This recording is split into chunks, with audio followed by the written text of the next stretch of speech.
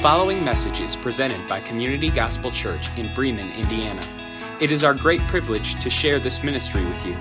We in no way intend for this to be a replacement for the local church. It is our prayer that this would serve as a resource to help make Jesus Christ known in our congregation and other congregations gathering across the world. For more information about Community Gospel Church, visit www.communitygospelchurch.com.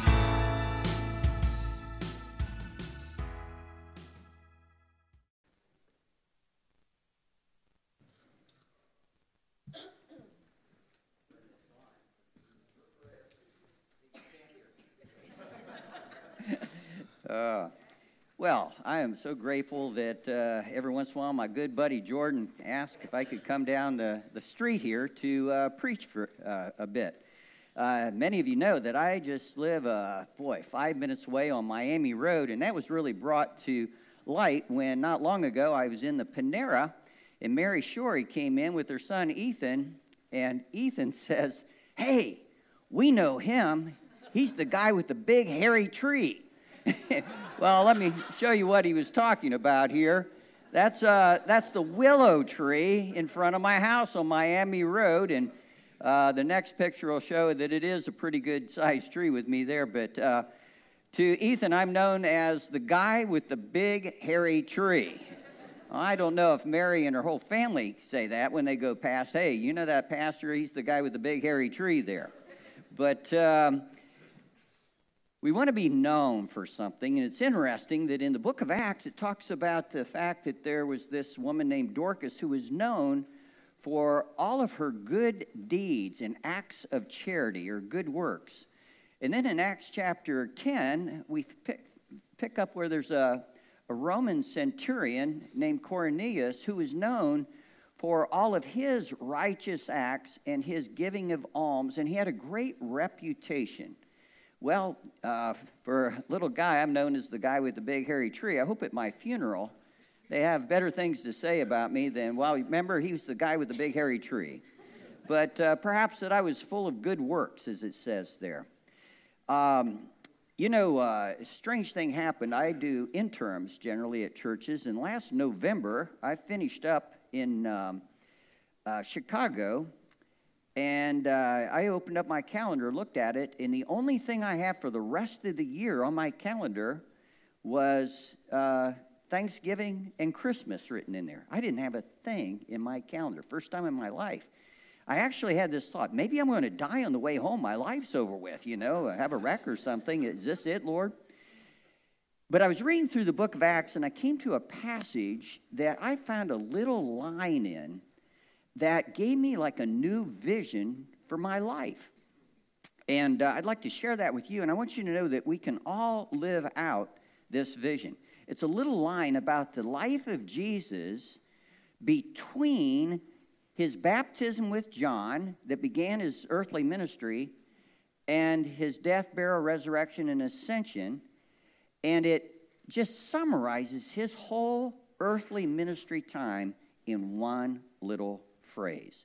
Well, we're going to have it up on the screen, but if you would look, in Acts chapter 10, we'll begin with verse 34, and we'll go through verse 40, and I'm going to highlight that little phrase we're going to camp on.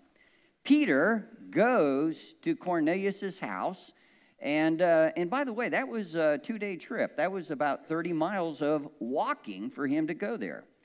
And Peter opened his mouth and he said, "Truly, I understand that God shows no partiality, but in every nation, anyone who fears him and does what is right is acceptable to him, even a Roman centurion. As for the word that he sent to Israel, preaching good news of peace through Jesus Christ, he is Lord of all. You yourselves know what's happened throughout all Judea." They knew about it by hearing. Peter knew about it by experience, and there's a big difference. He said, "I know you've all heard about this Jesus," and it says, "beginning from Galilee after the baptism of John, proclaimed how God anointed Jesus of Nazareth with the Holy Spirit and with power." And here's the phrase, "and he went about doing good and healing all who were oppressed of the devil, for God was with him. And we are witnesses of all that he did, both in the country of the Jews and in Jerusalem. They put him to death by hanging him on a tree, but God raised him on the third day and made him to appear. Now, I in no way want to discount the gospel of Jesus Christ, that the greatest benefit that we have through Christ is his death, his burial, his resurrection, his ascension for the forgiveness of our sins. He did that. We can't do that for one another. But when I got home, I leashed up my little Australian Shepherd, and I went down to Potato Creek and took a walk.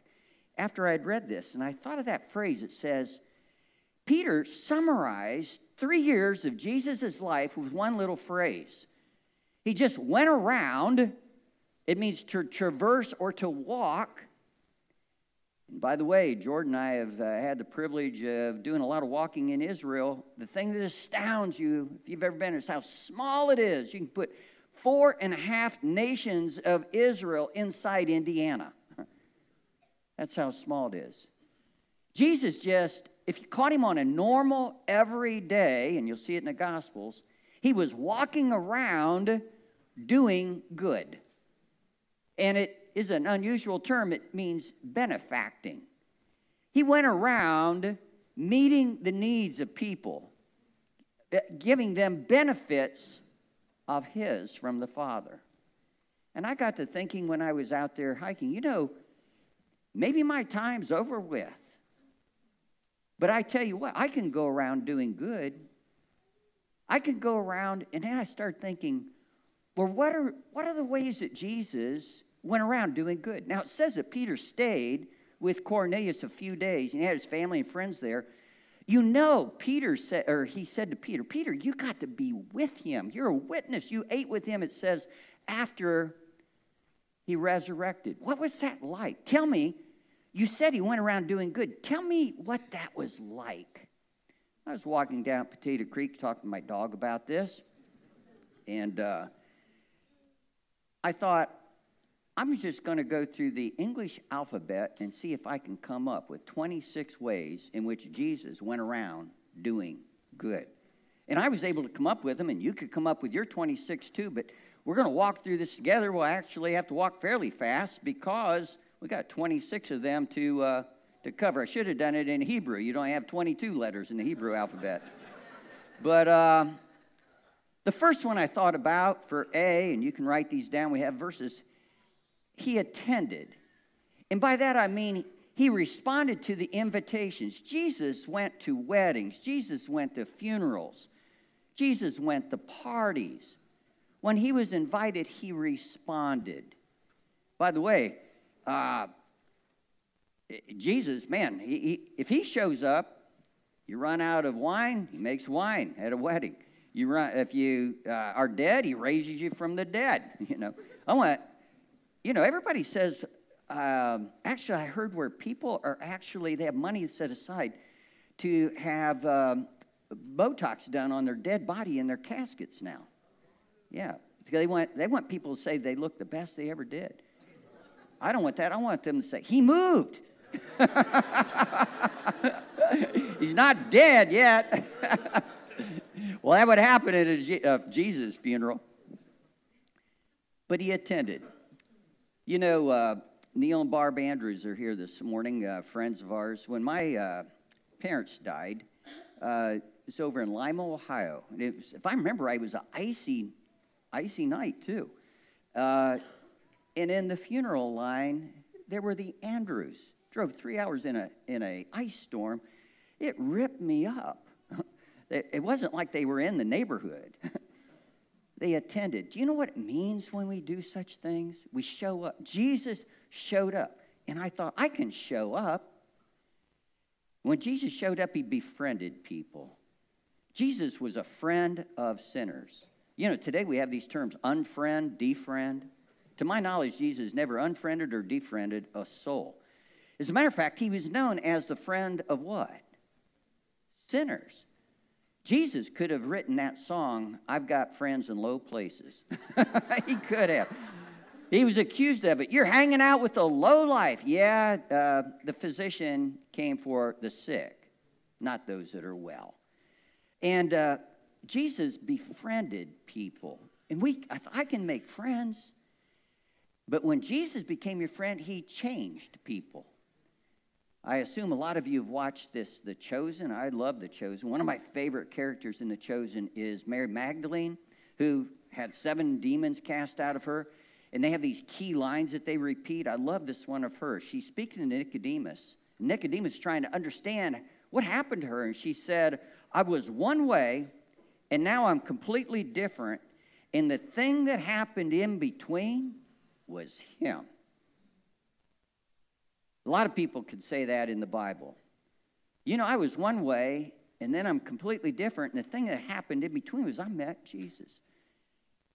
You know that you can change people's lives as well.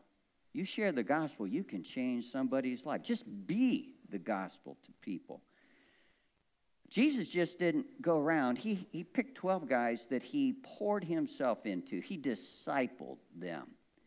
You know, in our culture, it's like I'll take a 12-week course on discipleship, and then I'll get a little certificate. You know, I'm a disciple of Jesus. The best way to understand discipleship is an apprenticeship or a journeyman. You know, I come from a family, I'm the only one that ever went to college out of my family, my siblings, but they all are tradesmen, carpenters, electricians, but they all went through an apprenticeship. And I look at that and a journeyman and so forth. That's what it was like. Jesus took 12 guys and they were with him. Peter could have told Cornelius, I got to walk with him. He trained me. I was a fisherman. He said, drop your net. I'm going to make you a fisher of men. Learned a new trade, how to fish for men. Jesus discipled, and that takes a lot of time. That takes a lot of putting up with people. Can you imagine what it was like for Jesus to put up with those 12 rascals, the original Dirty Dozen? Now, one thing we learn in Israel, when we are on a trip and we're out and we hike it, Jordan knows this, every rock to the left that's big enough is a women's restroom. And every rock on the right is a men's restroom. That's how it was with Jesus. They didn't have roadside rest over there. That's how they lived. Can't you imagine that at least one out of the 12 was snored like a bear? You know, it'd be like, Peter, you go 100 yards away, something like that, you know. They had to put up with each other, but they lived life, and Jesus discipled them. He spent quality time. They ate together. They would eat together.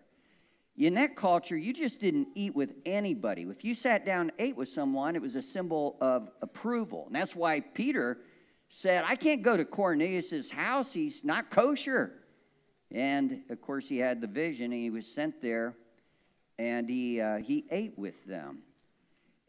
But Jesus, as a matter of fact, I've said before, it's a good thing that they walked a long way in between appointments back then, or Jesus would have been obese. He's always eating.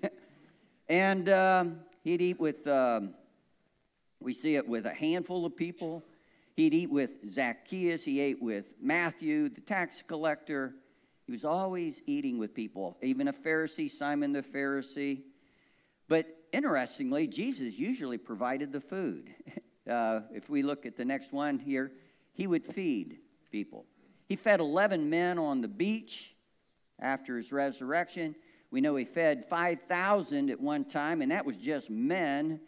They claimed if you counted the women and children, it probably was about 15,000, then 4,000 at another time. Jesus would eat with people, and he would provide the food. You know, we can do that too. At this chapter of life where we have more time, many of the senior citizens in the church where I pastored, because I have a history with them and the new pastor doesn't, they want me to do their funerals. So Jan and I often will call up an elderly widow and we'll say, hey, we're coming to your house for supper and we're bringing pizza. We're going to pick up a pizza and come to your house for supper. And it just means the world to them. And then I usually say, listen, I understand you want me to do your funeral. Yeah, that ruins a meal. No, actually, they're very happy. I said, listen, could we take this occasion to maybe plan it a little bit? Can you tell me some songs you might want, and maybe some verses? And sometimes I'll tell them that ahead of time. Hey, we're bringing pizza over, and why don't we plan your funeral while we're there? And I know that sounds really strange. It means the world to them. It really does. We can eat meals with people. One of the saddest things is, I can't remember the statistic, but how most people eat alone for the most part. Single men eat over the sink for the most part. Why? They don't have to clean anything up, you know. But Jesus would share meals with people. And then he grieved with people as well. We can think of many places, but this passage talks about the death of Lazarus, and it said Jesus wept. Jesus grieved with Mary and Martha. When he came in, Peter could say to Jerusalem, he said, "Oh, Jerusalem, Jerusalem, you stone the prophets, you kill those that are sent to you. How often I would have gathered you under my wings, the mother hen gathers her chicks, but you wouldn't let me." He could have said to Cornelius, that's what he was like. He grieved with people. He rejoiced with people, but he grieved with people. And then he could say this, he held people. He touched people. He held children. He could have said, Cornelius, let me tell you about an event that occurred. Cornelius, you know that in our culture, children are supposed to be just kind of out of the way. But people kept bringing children to Jesus to have him touch them, it says, to bless them. And it was bothering the disciples because they thought it was a bother to Jesus. And they told him to stay away. Jesus saw it, and it's one of the few places it says Jesus was indignant. It's a strong term. It actually means Jesus snorted. He went, huh! His nostrils flared up is what it means. And he said, stop it. Bring the children to me. Of such are the kingdom of heaven. And it says he placed his hands upon them and blessed them. Now, boy, we just came through 2 years of we're not supposed to be within 6 feet of each other. And that's been detrimental if you read the statistics. Humans aren't supposed to live that way. But Jesus would touch people all the time. We live in a high-tech, not a high-touch society. I can touch people. Melba, you came in 6 months ago today. Jordan and I did Art's funeral. When you came in, I hugged you. You hugged me. That means something, doesn't it? Thumbs up, she says. Yeah, and Peter could have said that. He initiated. Now, again, these are mine. I think he could have said, the thing about Jesus, Jesus didn't hole up in a synagogue in his office and have office hours. Jesus was out and about. He initiated relationships and contacts. He said, come and see, and they stayed at his house. He said, drop your nets. He walked along the beach. He told Matthew, I'm coming to your house. Matthew. He told Zacchaeus, get out of the tree. I'm coming to your house. He invited himself. 41 times in the Gospel of Mark, it says immediately, immediately, immediately. He was always on the move. Again, I think Peter could have said, these rabbis, they just stay in the synagogue and expect everybody to come to them. Not Jesus. That rabbi, he was on the move. Scholars have studied it out and said that they believe Jesus walked approximately 23 miles in his lifetime. From the time he walked back from Egypt with his parents to Israel, approximately 23,000 miles, almost around the earth in that little postage stamp on earth, always on the move. This next one, Jay, I came up with, he jumped with them. Now, where in the world does it say Jesus jumped with anybody? That's where you need a little bit of understanding of the language. In the Greek language, the word rejoice comes from the root word to jump up and down. One time, Peter could say, we went out, Jesus sent us out, And the demons were obeying us, casting out demons. We came back where we were jumping up and down for joy. We were rejoicing. And Jesus jumped up and down and rejoiced as well. And then Jesus looked up to the heavens and he said, I thank you, Father, that you haven't revealed these things to the wise and prudent, but you've revealed them to babes. And it says, and Jesus rejoiced. Jesus jumped up and down for joy. Do you jump up and down for joy with people?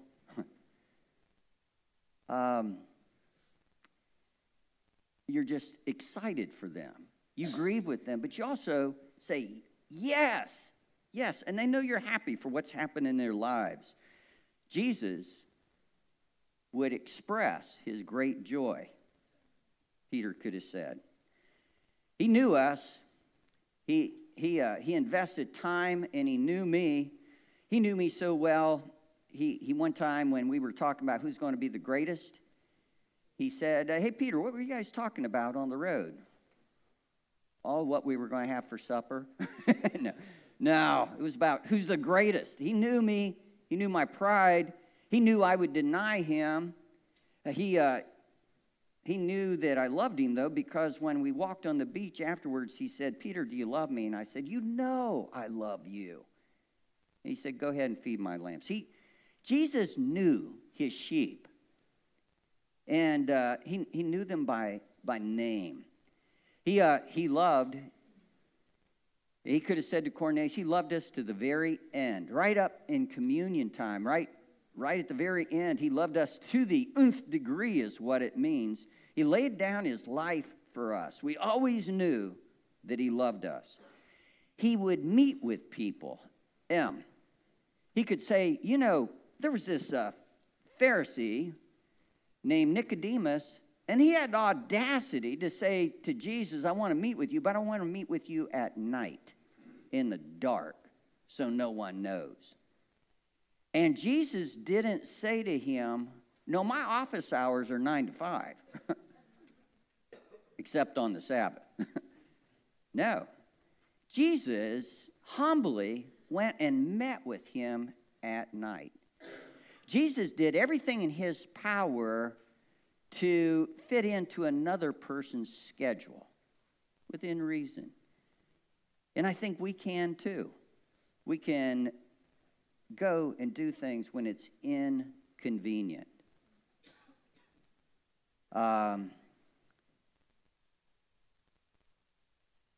N comes after M, right? He named them. I love this. Peter could have said to Cornelius, you know, Jesus, he loved us so much, he gave us nicknames. And they always had some meaning. Like there were James and John. Man, those guys had fiery tempers. And Jesus toned them down, but he called them the sons of thunder. And he kind of gave them the nickname because he at least loved their passion. And me, my name, he named me Peter. He said he's going to turn me into a rock. Changed my name.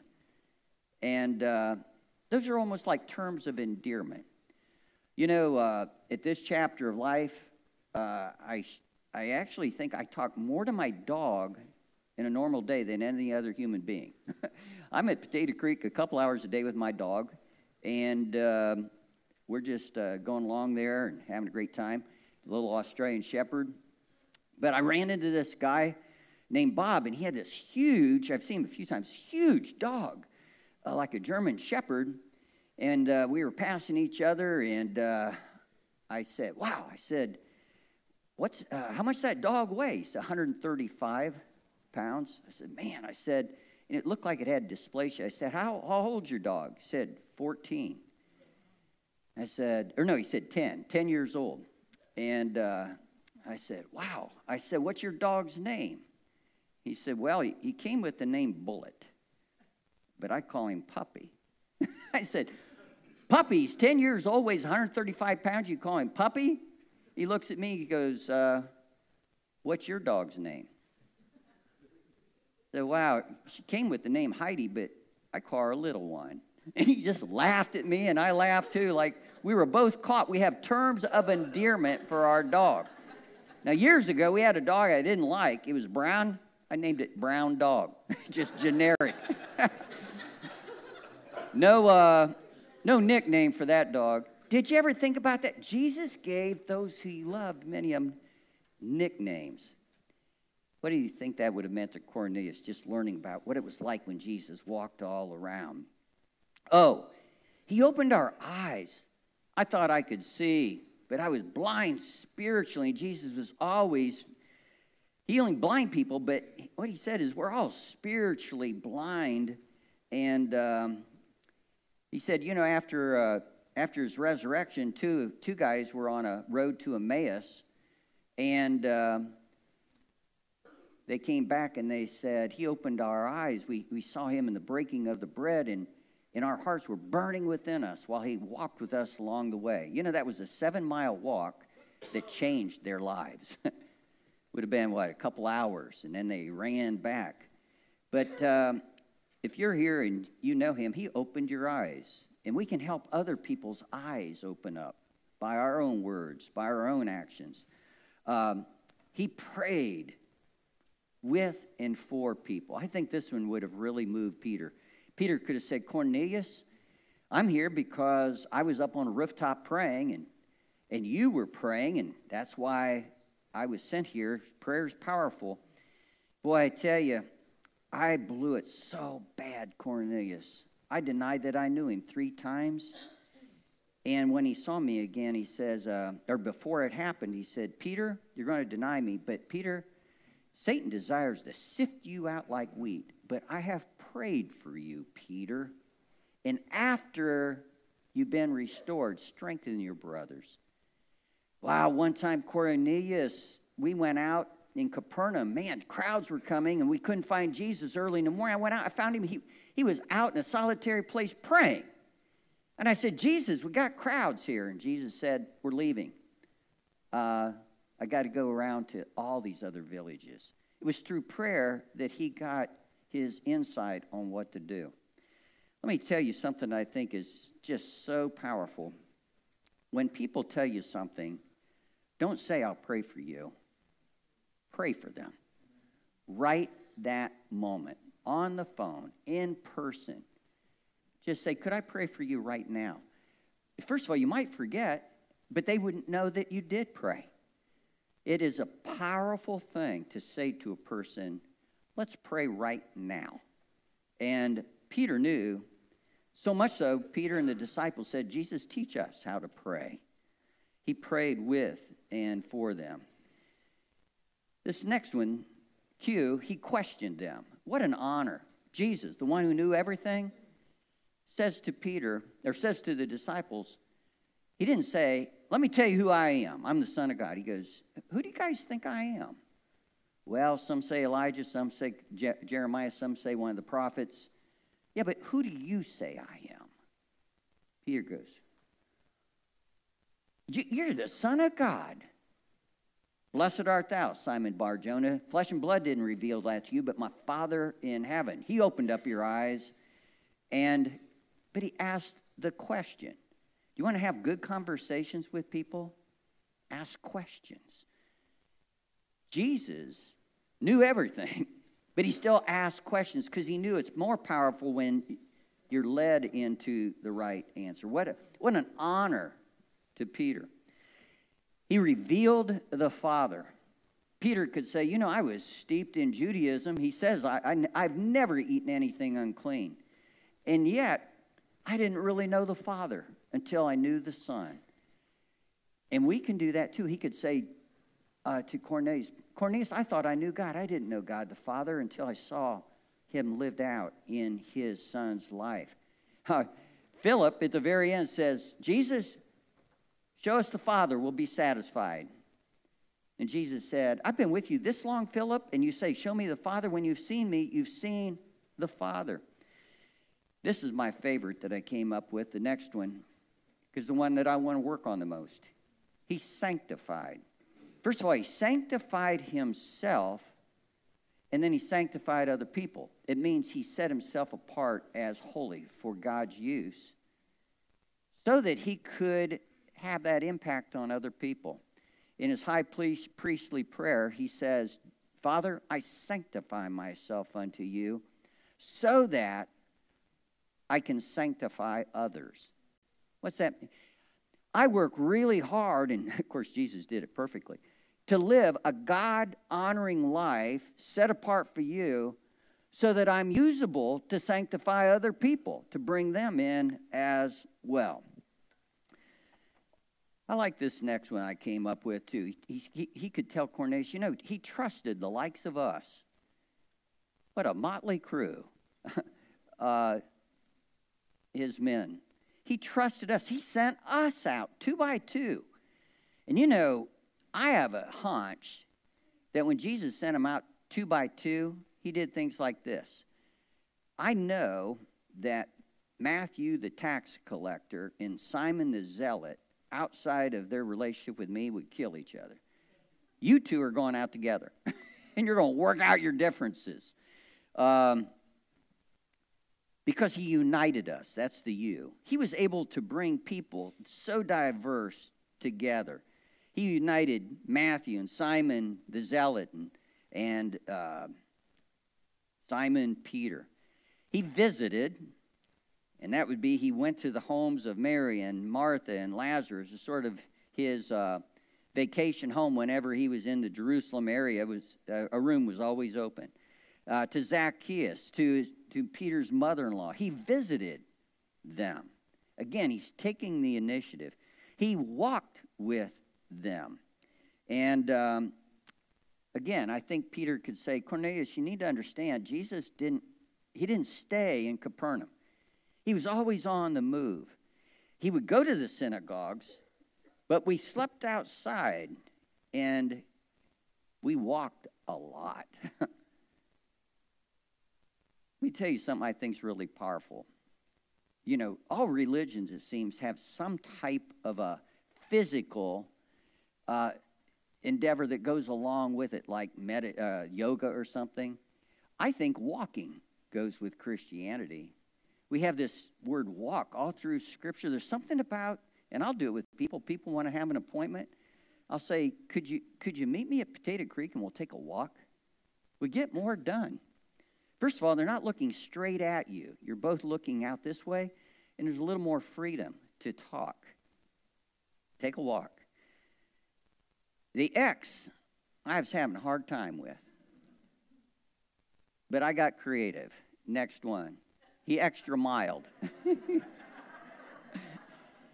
He told others, go the extra mile. Somebody asks you to go a mile, go 2.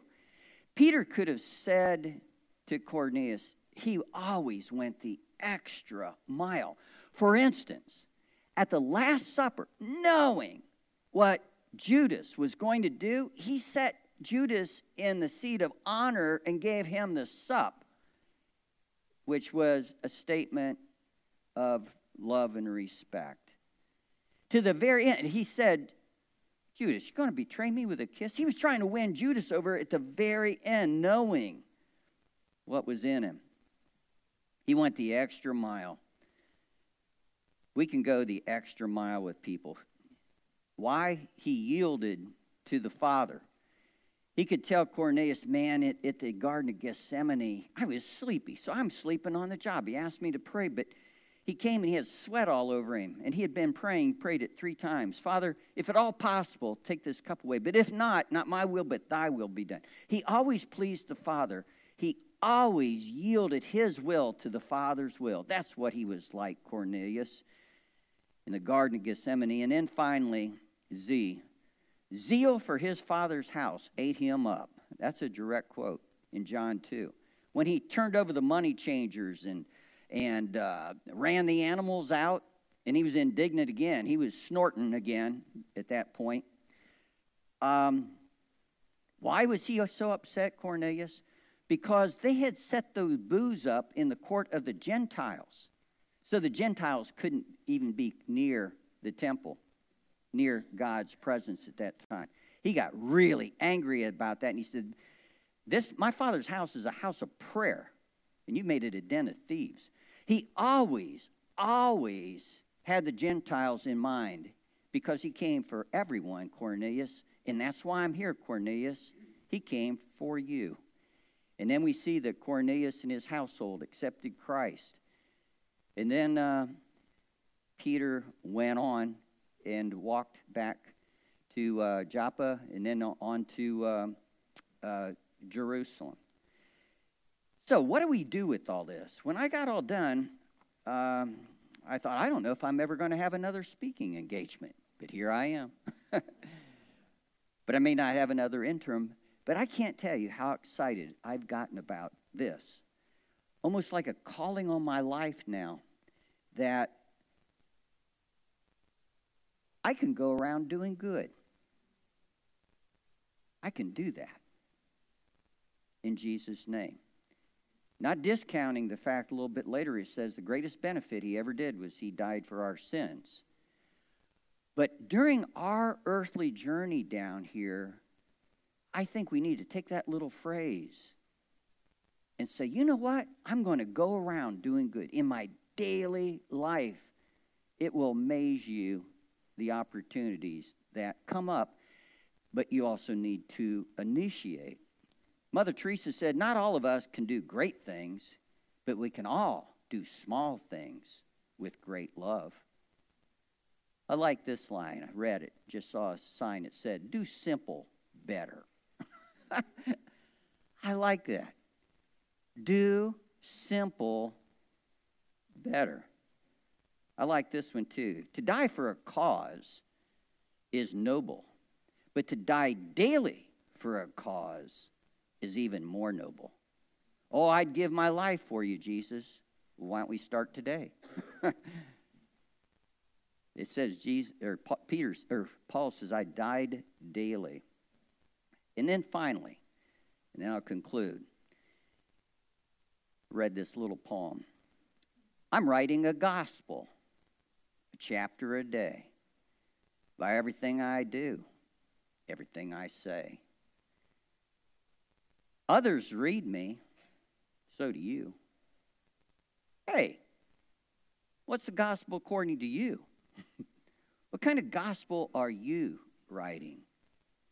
Jesus went around doing good. Let's do so also. Amen?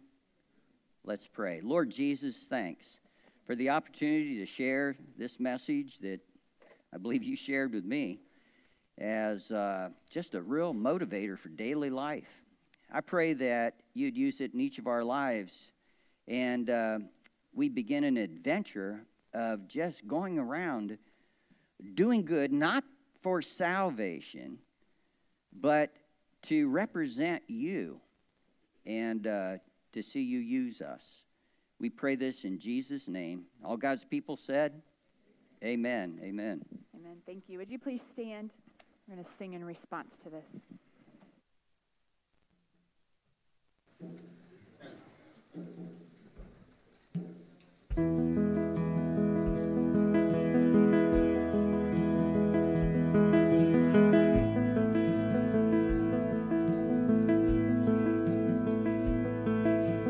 Slept beneath the stars you named and numbered. We're tempted in a desert you designed. You faithfully obeyed the law you offered. The King left his throne behind. You washed the feet of those who called you and fed the multitudes with truth and bread. You shared the feast with harlots and with sinners, and loved those who sought your death. Glorious,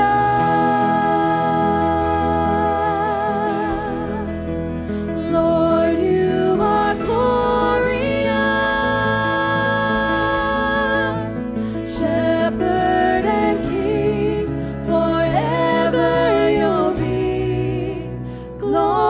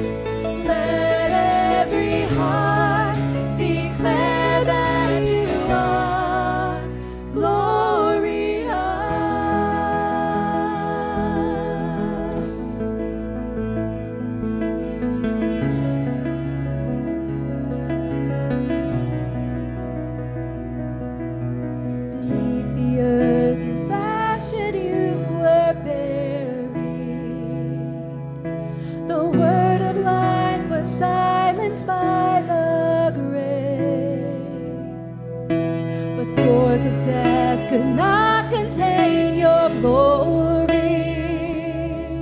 Our God rolled that stone away, glorious.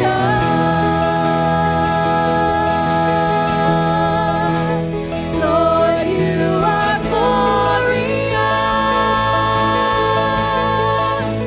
Shepherd and King, forever you'll be glorious.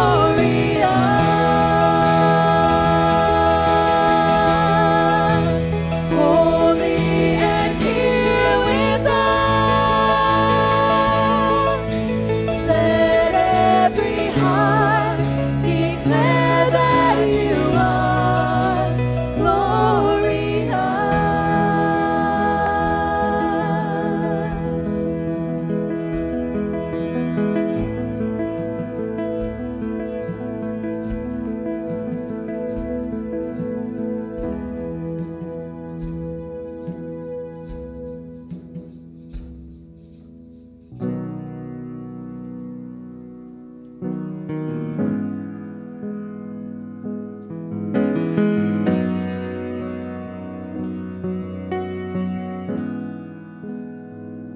What gift of grace is Jesus, my Redeemer?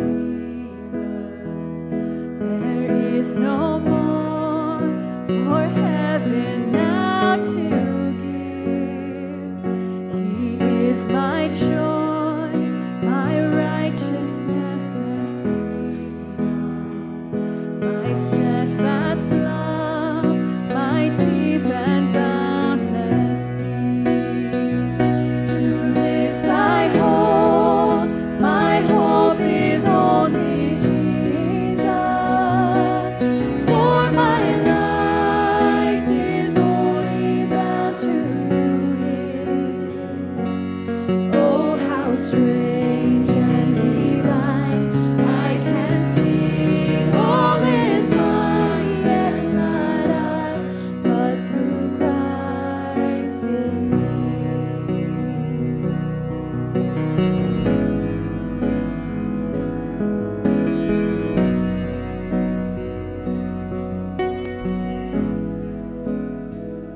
The night is dark, but I am not forsaken. For by my side, the Savior, He will stay. I labor on in weakness and rejoicing, for in my need His power is displayed. To this I hold.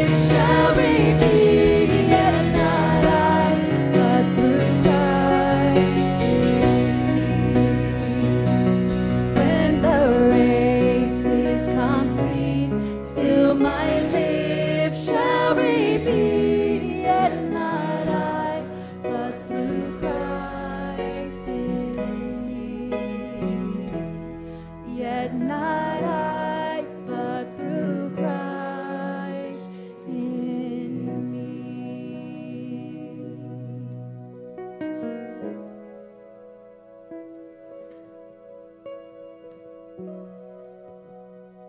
may be seated. On the first Sunday of the month, we always take a few short moments, and not a few short moments. You're going to be playing for a while, by the way. If you want to come out, that's fine. Very good. All right. I just didn't want her back there working the whole time. On the first Sunday of the month, we always pause and take communion, and we don't just take a few short moments. We reflect on it. So if you have somewhere you need to be, by all means, go for it, but I wouldn't leave if I were you. Craig is a dear friend of mine, and one thing that we always talk about whenever we preach is be clear, be clear, be clear. And the same goes with everything that we do here at Community Gospel Church. I don't think I've ever taken a 26-point sermon, by the way. So fantastic work there. Communion, for some of you, you know exactly what that is, and some of us have no idea. And so in front of you, there is a white book, and we have tried to be as clear as possible with the things that we do here at Community Gospel Church. So in there, if you are not a follower of Jesus Christ, in other words, if you don't have a relationship with God through faith in Christ, you need to go to the page that says the gospel. The gospel is the bad news and the good news. That's the bad news, we're sinners, and the good news is what John 3:16 tells us, that God so loved the world that he gave his only begotten Son, that whosoever, you or me, believe in him will not perish but have everlasting and eternal life. I didn't accept the gospel to go to heaven. That is just a part of the gospel. I needed somebody who was going to walk through life with me and not just wait till I get to eternity. So Jesus is just as much for today as he is for eternity. And I would just ask that you read that today. If you don't have a relationship with God through faith in Christ, make the best decision that you'll ever make. And that is simply saying, God, I know I'm a sinner and I need a Savior. I know so many of us have made that decision, and so we get to communion and we wonder, what is communion? Well, there is a page in there, and essentially that's just a tool or a guide to walk you through communion. Communion, at the core, is reserved for followers of Christ. It calls us to examine our relationship with God. And I'm not here to give another sermon. I'm just walking through this in hopes that we would be clear. The purpose of communion is to help us remember. So in a few short moments, we're going to ask you to stand up and go to these tables where the elements are there. And you can receive those elements, take them back to your pew. And we want you to contemplate and take that on your own, the blood that was shed on the cross and the body of Christ that was broken for us.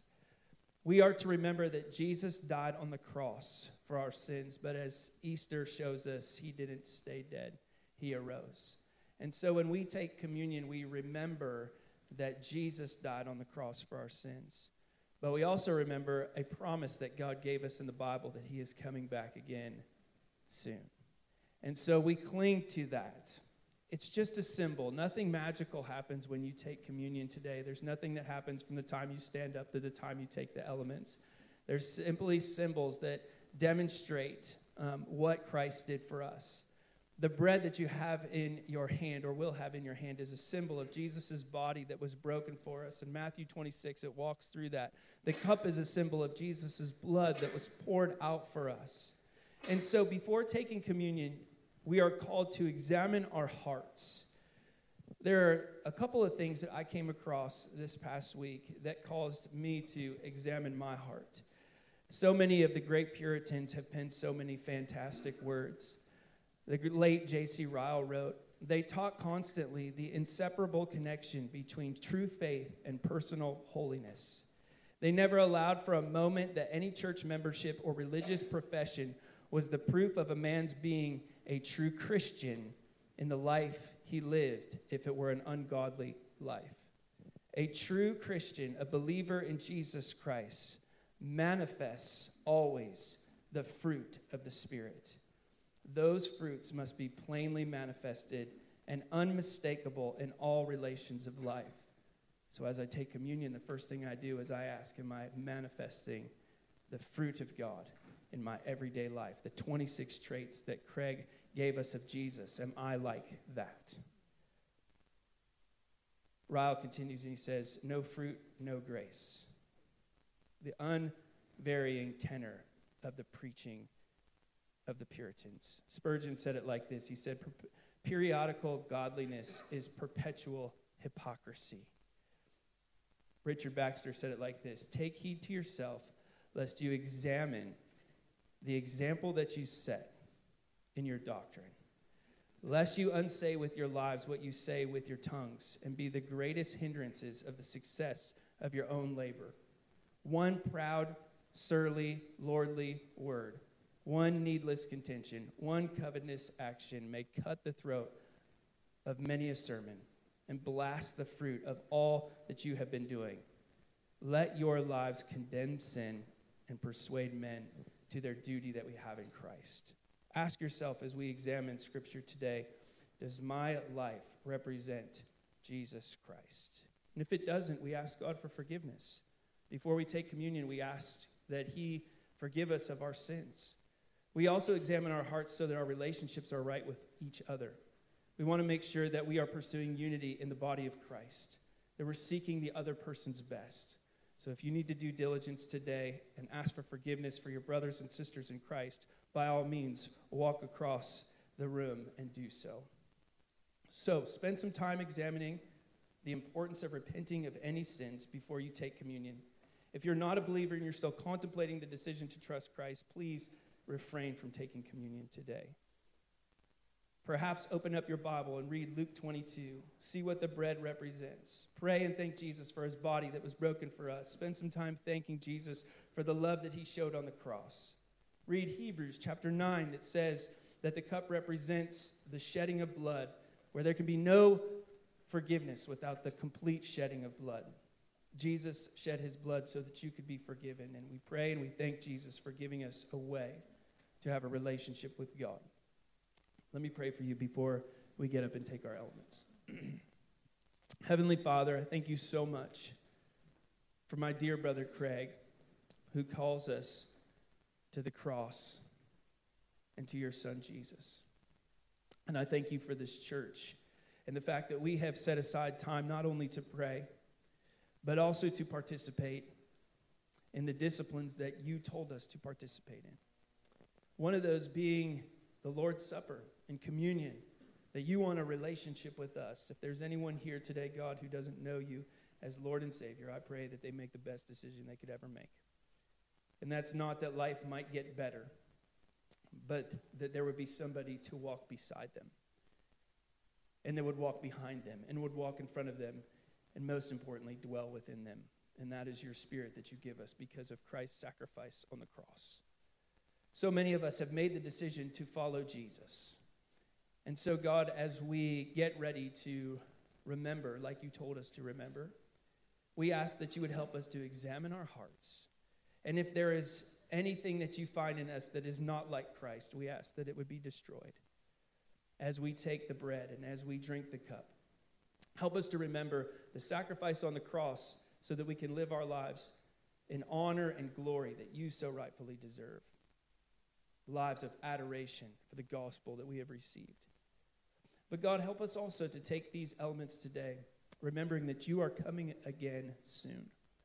And may we always do what Peter told us to do, which is live with anticipation to that great day that is coming. Always be ready. Always be prepared. This world and what it offers is useless, but your word is useful.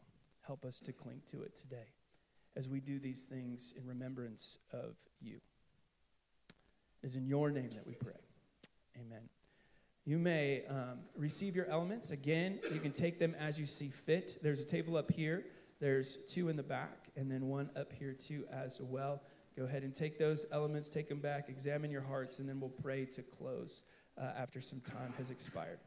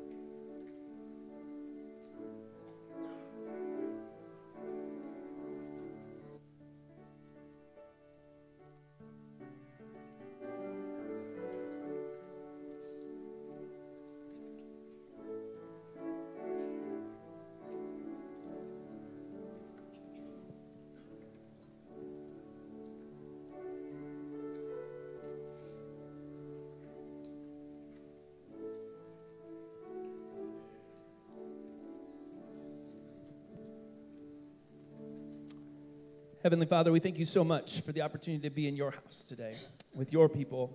We thank you for just the amazing things that you've done. You're a good God. You love us and you take care of us. You're sovereign over all things. We know that we're sinners. We fall short of that glory, but we're still able, because of your mercy and grace, to sing glorious, glorious. You are glorious. God, it's one thing to sing here in the presence of the saints, and it's a whole different thing to sing out in the secular world. And as we remember your death and your resurrection and the relationship that we have with you, we just would pray, God, that you would help us to be more than conquerors in Christ. We pray, Lord Jesus, as we examine our hearts, that we would continually do that as we fight against the flesh. We pray that you would give us the ability to break strongholds. We pray that you would give us the opportunity to see your hand in all things. So open our eyes. Help us to be aware of your presence. Help us to be reminded of the fact that we have your Spirit within us, and that you are good, and that your love endures forever through trials and tribulations and doctors' tests and all of the things that we come in contact with. We know that we need to be faithful and trust. And even if you would take us away from this earth, that it would be great for us, because we would be in your divine presence for eternity. So help us to remove our eyes from the things that we want that are of this world, and help us to be reminded of the glorious gospel of Jesus Christ that calls us home. We sing now to you, God, and we give you the praise and adoration that you deserve as we get ready to be sent out. It's in your name we pray. Amen. Would you please stand? We're going to sing ourselves out today.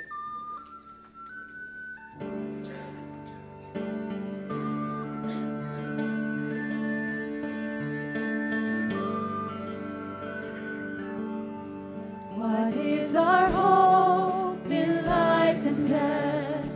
Christ alone, Christ alone. What is our only confidence? That our souls to him belong, who holds our days within his hand. What comes apart from his command, and what will keep us to the end? The love of Christ in which we stand. Oh, sing hallelujah, our hope springs eternal. Oh, sing hallelujah, now and ever we confess Christ our hope in life and death.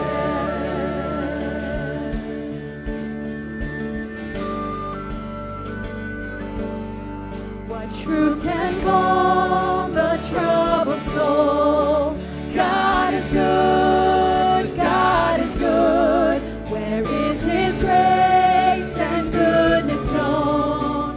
In a great Redeemer's blood, who holds our faith when fears arise, who stands above the stormy trial, who sends the waves that bring us nigh unto the shore, the rock of Christ. Oh, sing hallelujah, our hope springs eternal. Oh, sing hallelujah, now and ever we confess Christ our hope in life and death.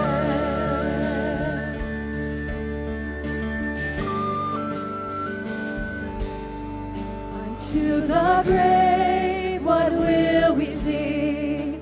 Christ he lives, Christ he lives. And what reward will heaven bring? Everlasting life with him. There we will rise to meet the Lord. Then sin and death will be destroyed, and we will feast in endless joy when Christ is ours forevermore.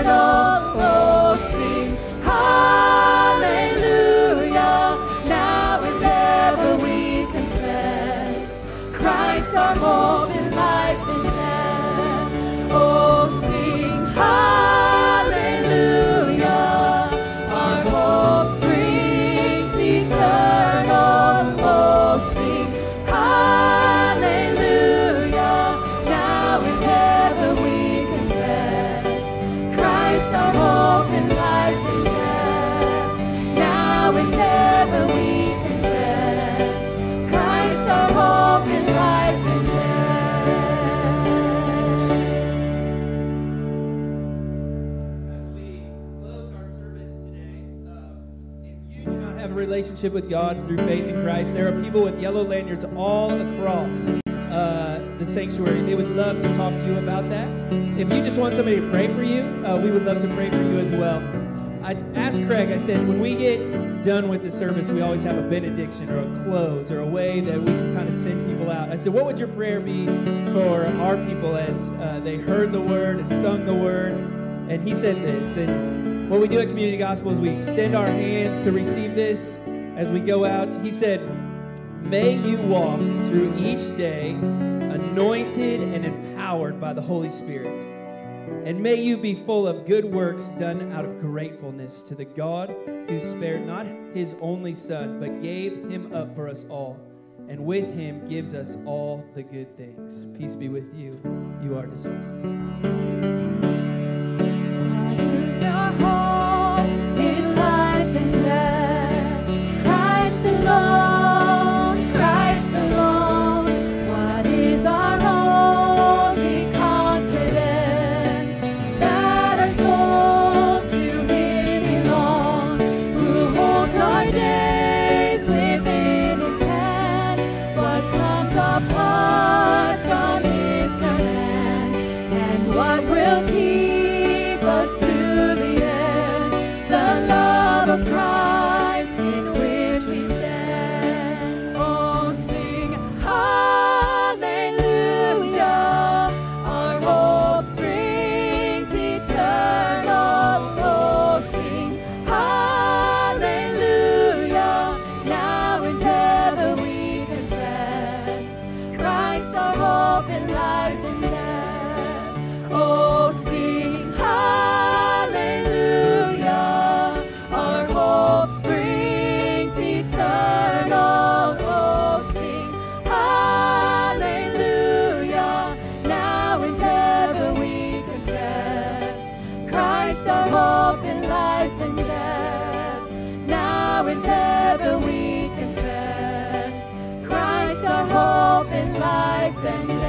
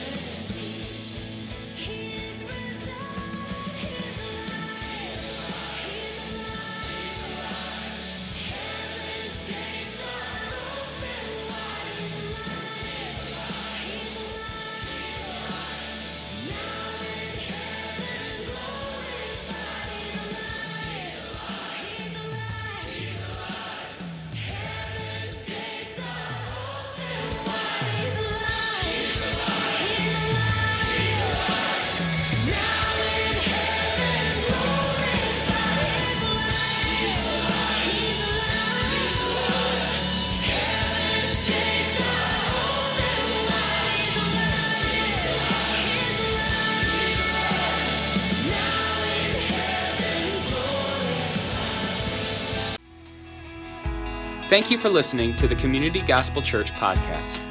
If you would like to support this ministry financially, simply log on to communitygospelchurch.com and click the Contribute tab.